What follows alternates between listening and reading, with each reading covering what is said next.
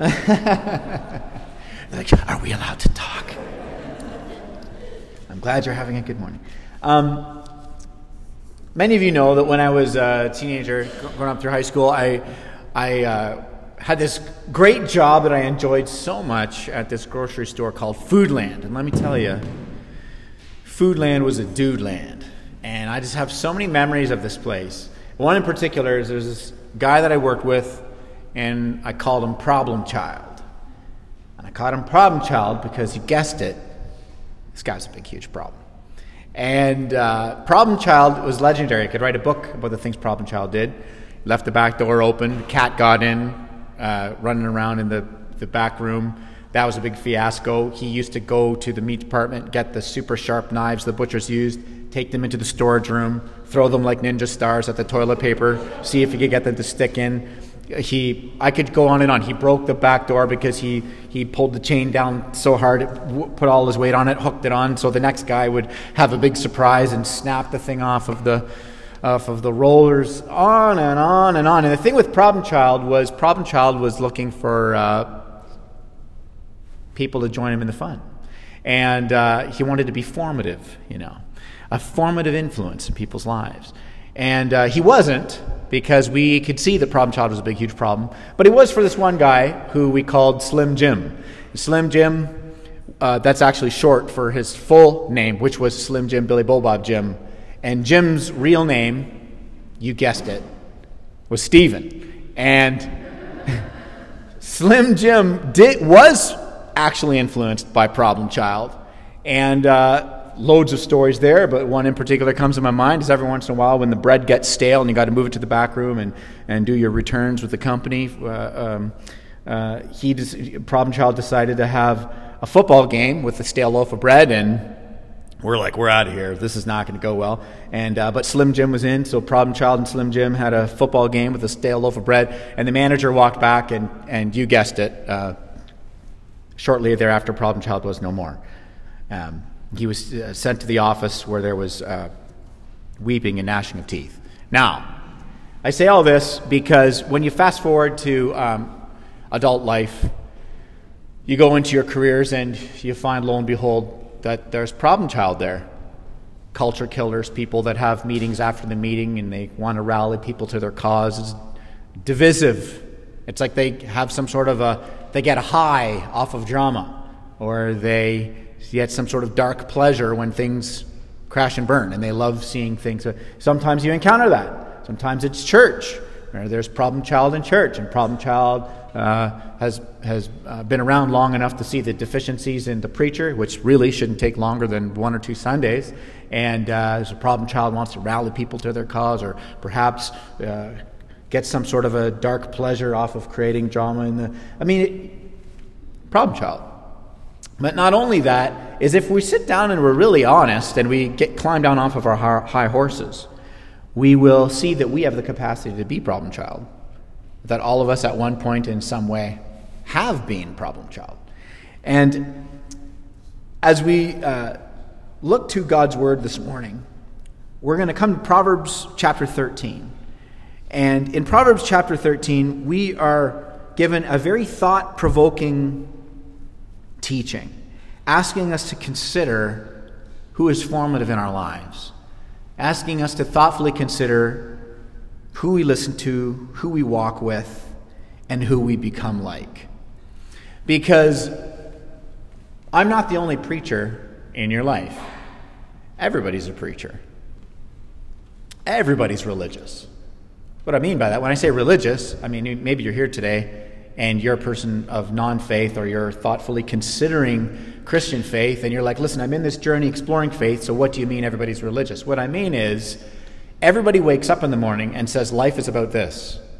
And I'm going to circle and orient all of my attention, my time, my money, my energy, my affections are going to orbit around this thing that I say life is all about.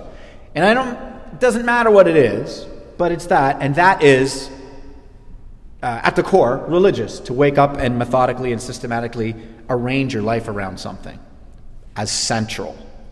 And everybody's a preacher. And what I mean by that is that everybody is essentially communicating To use today's, for us to use an idiom, popular idiom today, everybody's saying,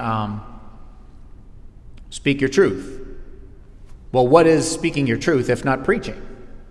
Right? And so the world in which we live is like that. And maybe you say, well, Paul, I'm not a people person. I don't have a lot of people in my life, so I don't have those kind of formative influences. I like to spend as much time not around people as possible. You still have preachers in your life. It could be the podcasts or the social media or the books that you're reading or that show you're binging. It doesn't matter what it is. Everybody's preaching. Everybody's storytelling. Everybody is writing a narrative, living a life in accordance to that narrative. Everyone is doing it in some way. And so what the book of Proverbs, in particular chapter 13, is asking us to do is to consider who are those that are closest in our lives that are formative. Proverbs chapter 13, verses 20 and 21. Whoever walks with the wise becomes wise, but the companion of fools will suffer harm. Disaster pursues sinners, but the righteous are rewarded with good. This is God's word. As we look at this text this morning, we're going to ask 3 questions. First, what does it look like to walk with the wise? Secondly, what does it look like to be the companion of fools? And then thirdly, how does this text invite us to marvel at the gospel and encourage us to be ministers of the gospel? This word gospel, for those of you new to church, new to the scriptures, considering Christian faith, this word gospel is a Greek word, evangelion. It means good news. It meant a herald would show up and proclaim good news. That's what we mean by gospel. Now, this verse that I just read here is not the gospel. This verse that I just read in all of Proverbs, for that matter, is how we as children of grace live in light of the gospel. The good news is what Christ has done for you. This text in all wisdom literature is inviting us to consider how we will live now, not because we have to earn something because of what Jesus did, but in light of the grace of what Christ has done. That is what we mean by gospel. So I just wanted to mention that for those of you who may be considering how do we grapple with this text in all wisdom literature. So first of all, what does it look like to walk with the wise? Well, walking in someone's ways is a strong theme in Scripture because that's what discipleship and mentorship looked like in not only the ancient world, but in many cultures today. It's to walk alongside with something. In ancient Hebrew education and in much, many cultures today, the very first form of their education is memorization. And after the first kind of school, which is strictly memorization, the next school was applying what you memorized. And so there was a saying that they had in the culture in which those who we read in the scriptures grew up in. And the saying in the New Testament was to be covered in the dust of your rabbi. Now, to be covered in the dust of your rabbi, what does that mean? It was a common phrase that they used. It meant you're following your teacher so closely.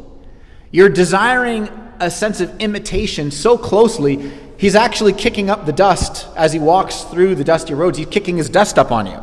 You're following him that closely. You're covered in the dust of your rabbi. And so to kind of consider these things in light of this scripture which says, whoever walks with the wise will become wise. This is not a casual relationship when you kind of hang out with them. This is not a casual once-a-year happy birthday text with a few emojis. I mean, this is a closeness where you are being formed by this person because you've got a goal of becoming like them. Now, if you think about Jesus and how he ministered, what his relationships were like with his disciples, it was very much this walking with and walking through life that you saw Jesus doing with the disciples. Now, in the book of Proverbs, we've already read many times in this study that wisdom begins with the wonder and the worship of God. That's where it begins. This is the beginning of knowledge, the beginning of wisdom. It is the wonder and the worship of God, right? The Old English says it is this fear of God. Not a terror, like you're afraid of him, but this sense of radical awe that has an impression on you. It's formative. So, if that's where wisdom begins, right, then walking with the wise is walking through life with a very intentional and meaningful relationships with people in your lives who wonder and worship God. These are people who's like, I desire very much the formative influence in life because they have a wonder of God. They marvel at God. And they're celebrating the grace of God. They're desiring to be led by the wisdom of God. And so we walk very closely with these kinds of people, desiring, and not in a weird idolatrous sort of a way, as this person is my life coach and mentor and I want to be like them, so I'm going to start doing my hair like them, weirdly. But it's that you're walking with them because of their marvel at the grace of Jesus, and you very much want that in your life. So as you consider this, the beginning of the wisdom working this way, we, as the church, as the children of God, we're brought into community. Susan touched on this earlier. She was talking about what we're doing, here at Redeemer to kind of serve and love and care for one another, is we're in this community of people who wonder and worship a God. And it's true that in every church, including this one, there's varying degrees of maturity and varying degrees of wisdom in this church and in every church, in terms of those who are loving God, marveling at His grace, desiring to be formed by His grace, and so diving deeply into His scriptures to know them. Because how is it that you grow in your wisdom of God? By His Spirit and His Word working together. That's how God's always done it. That's how He does it today, and it's been working out pretty good so far. Right? It's always His Spirit and His Word working together, not separately and apart. Right? So it's always terrifying when you talk with people who really have no desire for God's Word or the Bible or doctrine or teaching, and they don't study the Scriptures or know the Scriptures, but they're convinced that they hear the Spirit all the time. Right? That is scary. Right? Because lots of people have gone into caves and come out of them and said, God told me this. Right? So how is it we grow in the wisdom of God? The Spirit of God who indwells you and the Word of God which faithfully guides you together. Always together. So, we consider for a moment that this is slow going, right? Think of Jesus and His disciples. That was some slow going in terms of their walking and their growth with Him. It's slow going for me. It's slow going for you. It's slow going. It's ongoing. Now, Hebrew scholars agree when they look at this text and you pull it out in the Hebrew, and I lean on these scholars because I'm not a scholar in the Hebrew language, but they all agree that the immediate context is this verse is just quite obvious. The immediate context is godly ethics, right? You want godly ethics in your life. You want to walk along life with other people who share the same ethics and encouraging ethics. Okay, well that's true. But there's a broader, as you meditate on the proverb, which we desire to, there's a broader implication which we're going to get to a little bit later, in terms of this desire to walk in wisdom and what fuels it. When we think about discipleship and walking in wisdom and side by side, what does it look like here practically for us at Redeemer? Right? When you think about things like Bible studies and getting together, whether you're getting together in people's homes, whether you're getting together for the lecture series that we do, or book studies that we've offered, or the theology at the symposium we did a couple of years ago, where we talked about apologetics and sharing our faith. All these things, these are intellectual things. That's really only one side of it. The reason why we offer these lunches once a month, connect. The reason why we're saying that, not to guilt you and make you feel obligated, in terms of feeling guilty if you're not able to connect with the things we put on the calendar, but because in our hearts, if we are desiring to walk in the wisdom of God, then we must desire to have people around us so that we can apply the Word of God practically in our lives. And when you're having lunch casually at somebody's house on a Sunday and you're talking about life and parenting or marriage, or perhaps you're a single person and you're happily single and you're not, you're not pursuing a romance, but you're just navigating the challenges that come with being a single professional who has the ability to decide, what am I going to do with my time? Where am I going to divide my energy? How will I use my gifts for the glory of God, ministry of God? That's when all of a sudden the wisdom of God and the wisdom of the Scriptures gets on the ground, and we begin to learn to grow in wisdom. So that's why we encourage in that way.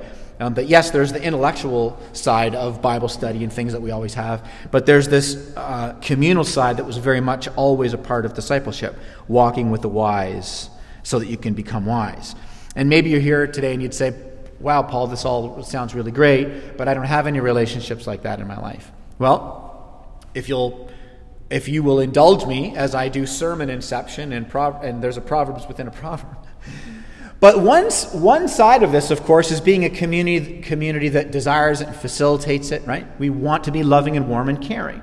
We hope that if somebody walks in the doors and they don't know anybody, there's 100 of us, hopefully someone will notice and will be like, hey, let me be warm and generating and welcoming to this person. So on one side of it, we want to be a missional church where we are warm and caring and are willing to give of our own time and our lives to people. So that's one side. Here's the other side. Proverbs 18 says, he who has friends must show himself friendly. So the other side of it is, it doesn't matter how warm and engaging the church desires to be if fundamentally at the end of the day, what you grapple with is, my plan for life and relationships is to sit over here, reach out to nobody, hope someone reaches out and I have a friend. If that's your strategy for life, Proverbs says that's not going to go well for you. And now, I'm not giving that to you as to crush you. I'm giving you that to provoke you in the same tone of this text as it provokes you to say, wow, I must desire to, if I'm going to walk with the wise to be wise, then, oh Lord, would you show me my heart by your grace so that I can see what it is that perhaps are hurdles for me in actually pursuing this and doing this. Would you, by your grace, continue the healing work that you've begun? Open my eyes to why I have, for whatever reason, chosen to live quite isolated so that I can now reorient myself and enjoy the gift and the blessing that comes with walking with the wise so that I can become wise. So that's what it looks like, practically speaking, to walk with the wise. This very intentional, meaningful connection with people who celebrate the grace of God. They desire to be led by the wisdom of God.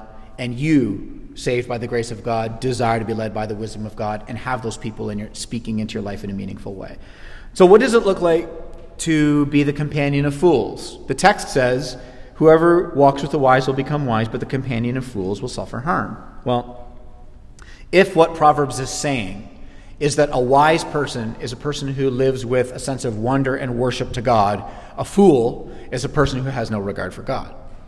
They don't wonder at God. They don't worship God. They have really ultimately no desire for God. And I want to be very clear here and very careful.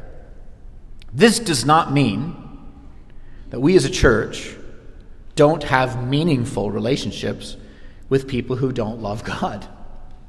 Right? Jesus spent a lot of time, an inordinate amount of time, with people who did not love God. Jesus was accused of being a drunk and a sinner because he was fellowshipping with people all the time who didn't love God. But Jesus wasn't needy, looking for acceptance and validation. Jesus wasn't adopting the philosophies of those who didn't love God. Jesus wasn't having his ethics and his actions formed by those who didn't love God. Jesus was constantly giving himself very generously to those who didn't love God. He was in relationship with them, and it was meaningful relationship. It wasn't just kind of casual. Jesus was just like, hey, how's it going? Arm's length, please. I'm holy. You're filthy. Know your place. That's not what it looked like at all.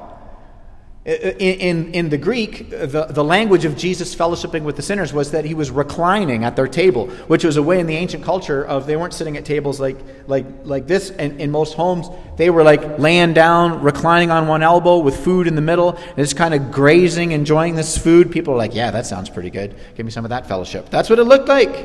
And that's what Jesus did. Jesus is down on the ground, leaning on his elbow. There's a huge, massive platter of food in the center, and he's there for hours enjoying their company. So I just want to be really clear about what it means to be the companion of fools. It's to have these folks who have no regard for God, no love for God, no desire for God, formative in our lives as it relates to our ethics and the way that we think and view the world, because that should be formed by the wisdom of God. The love of God and the wisdom of God. So, this is also not about seeing ourselves better than the culture. Leaving here at KW, leaving Redeemer, on a super high self-righteous horse going, oh man, what a great sermon today. Am I ever better than all these people? No, that's not at all the vibe of this text. It's not about living in self-righteousness to the culture. This is about not being discipled by the culture. Because like we said earlier, everyone's religious in some way. Everyone's a preacher in some way, right?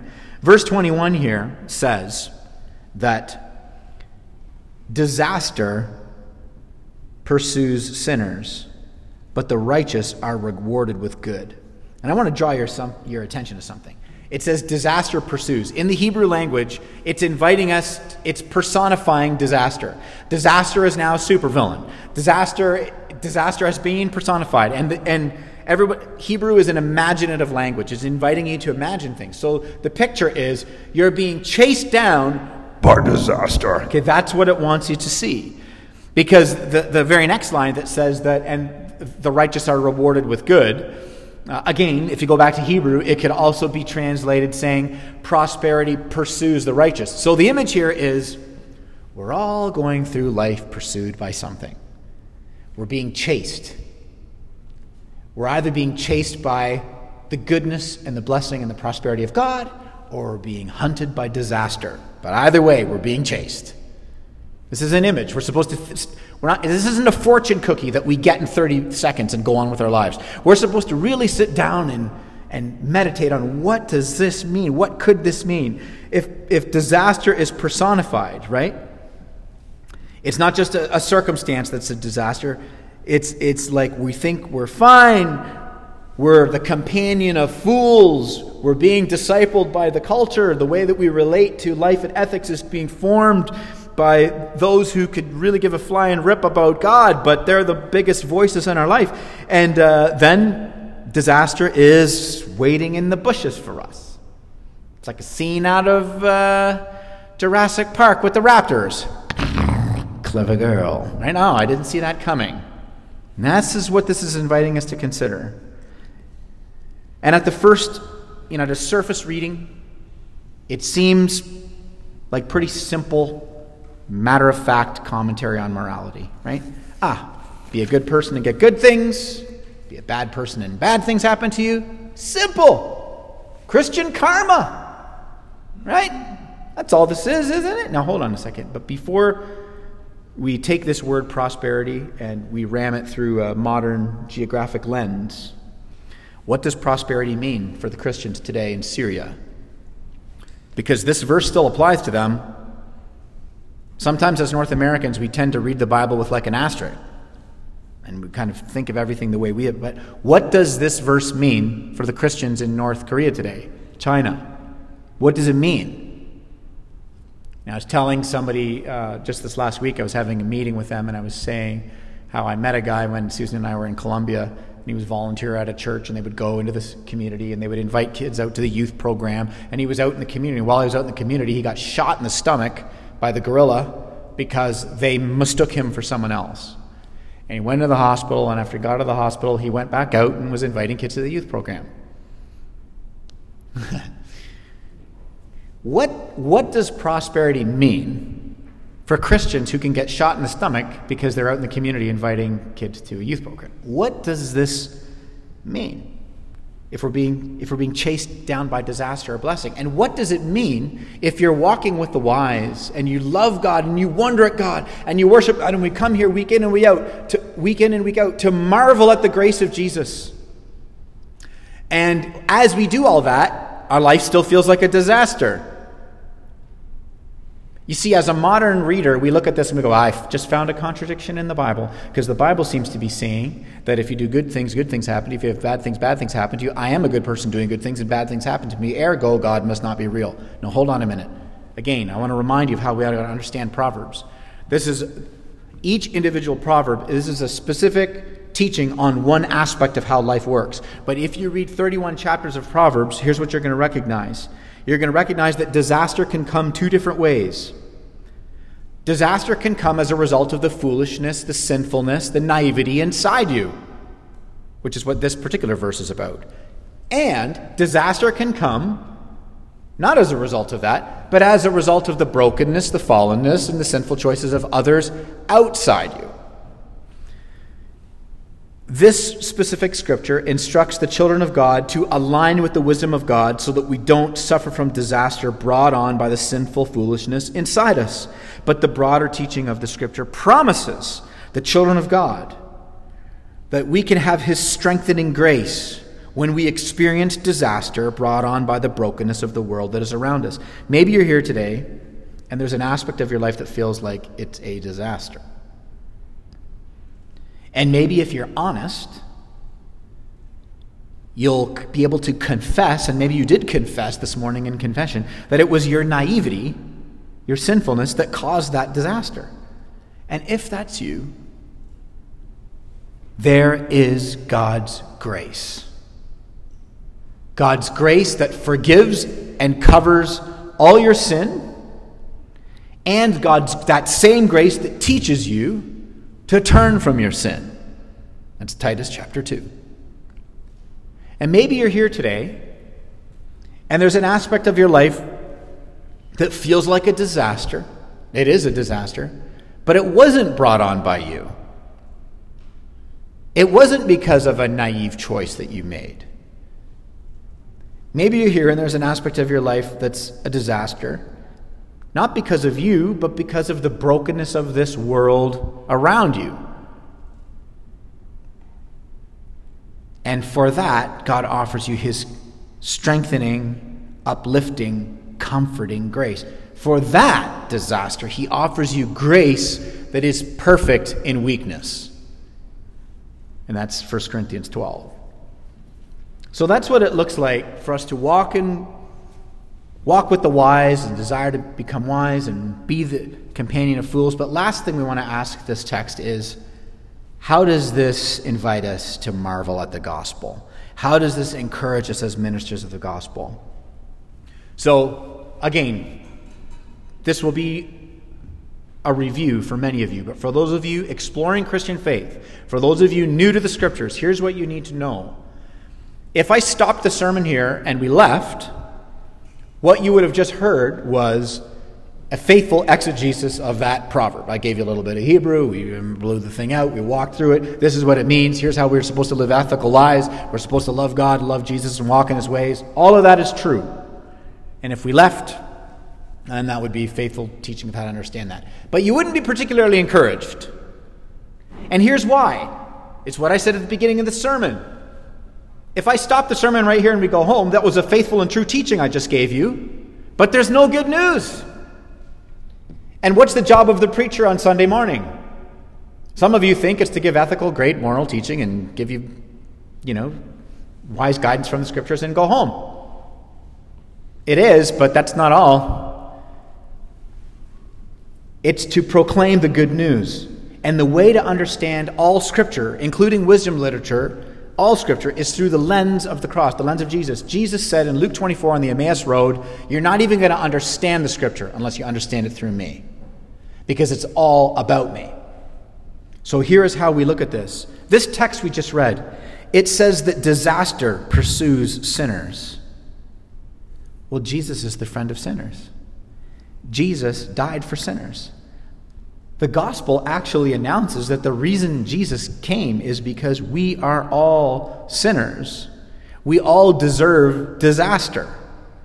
But Jesus Christ has rescued you, church, from the ultimate, eternal disaster. You say, oh man, my life is a disaster. Well, there's a bigger, unavoidable, eternal disaster that science has not figured out how to stop. And regardless of your worldview today, it's coming for all of us. But the good news of the gospel is that Jesus Christ has come to interrupt the trajectory of this disaster that pursues sinners. The worst thing that can happen to anybody is the finality of death. And what has Jesus Christ come to take away from sinners? The finality of death.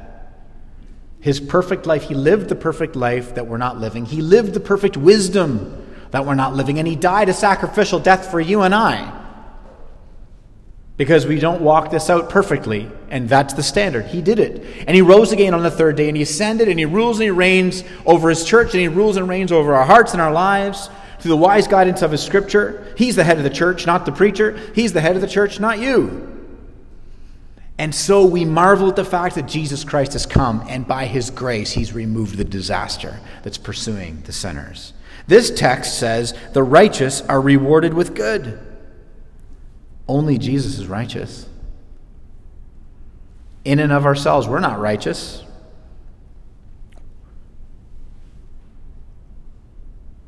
You know, by grace, united to him, God calls us righteous. Jesus was righteous by nature. We're called righteous by grace. And this text says the righteous will be rewarded with good. And in the end, church, you will be rewarded with good because you are united to the only one who, by God's standard, was good. And this eternal truth, it's got day-to-day implications because it causes us to walk very humbly, because we know that God considers us righteous by grace. So we go out those doors and we minister this week. We minister this gospel confidently because we know that God will draw others and he will draw them to his love and he will declare that they are righteous by his grace. Jesus did not commission his church so that we could gather here as a community and then hide from the greater community. He calls us into the rest and the renewal of his grace in this community so we can go out into the greater community. We can be ministers of his love and his grace, do justice and mercy, and walk very, very humbly with our God. The only reason that we call God Father is by grace. And wisdom is slipping our little feet into our daddy's shoes and clumping around so we can imitate him in a desire to imitate the one who saved us in grace. And we become wise by walking with those who marvel at the grace of Christ and endeavor to live in imitation of the grace of Christ. The righteous are rewarded with good. Good news, church. By grace and faith, you're united to the one who is righteous and good. And may we glorify God and enjoy him forever. Amen.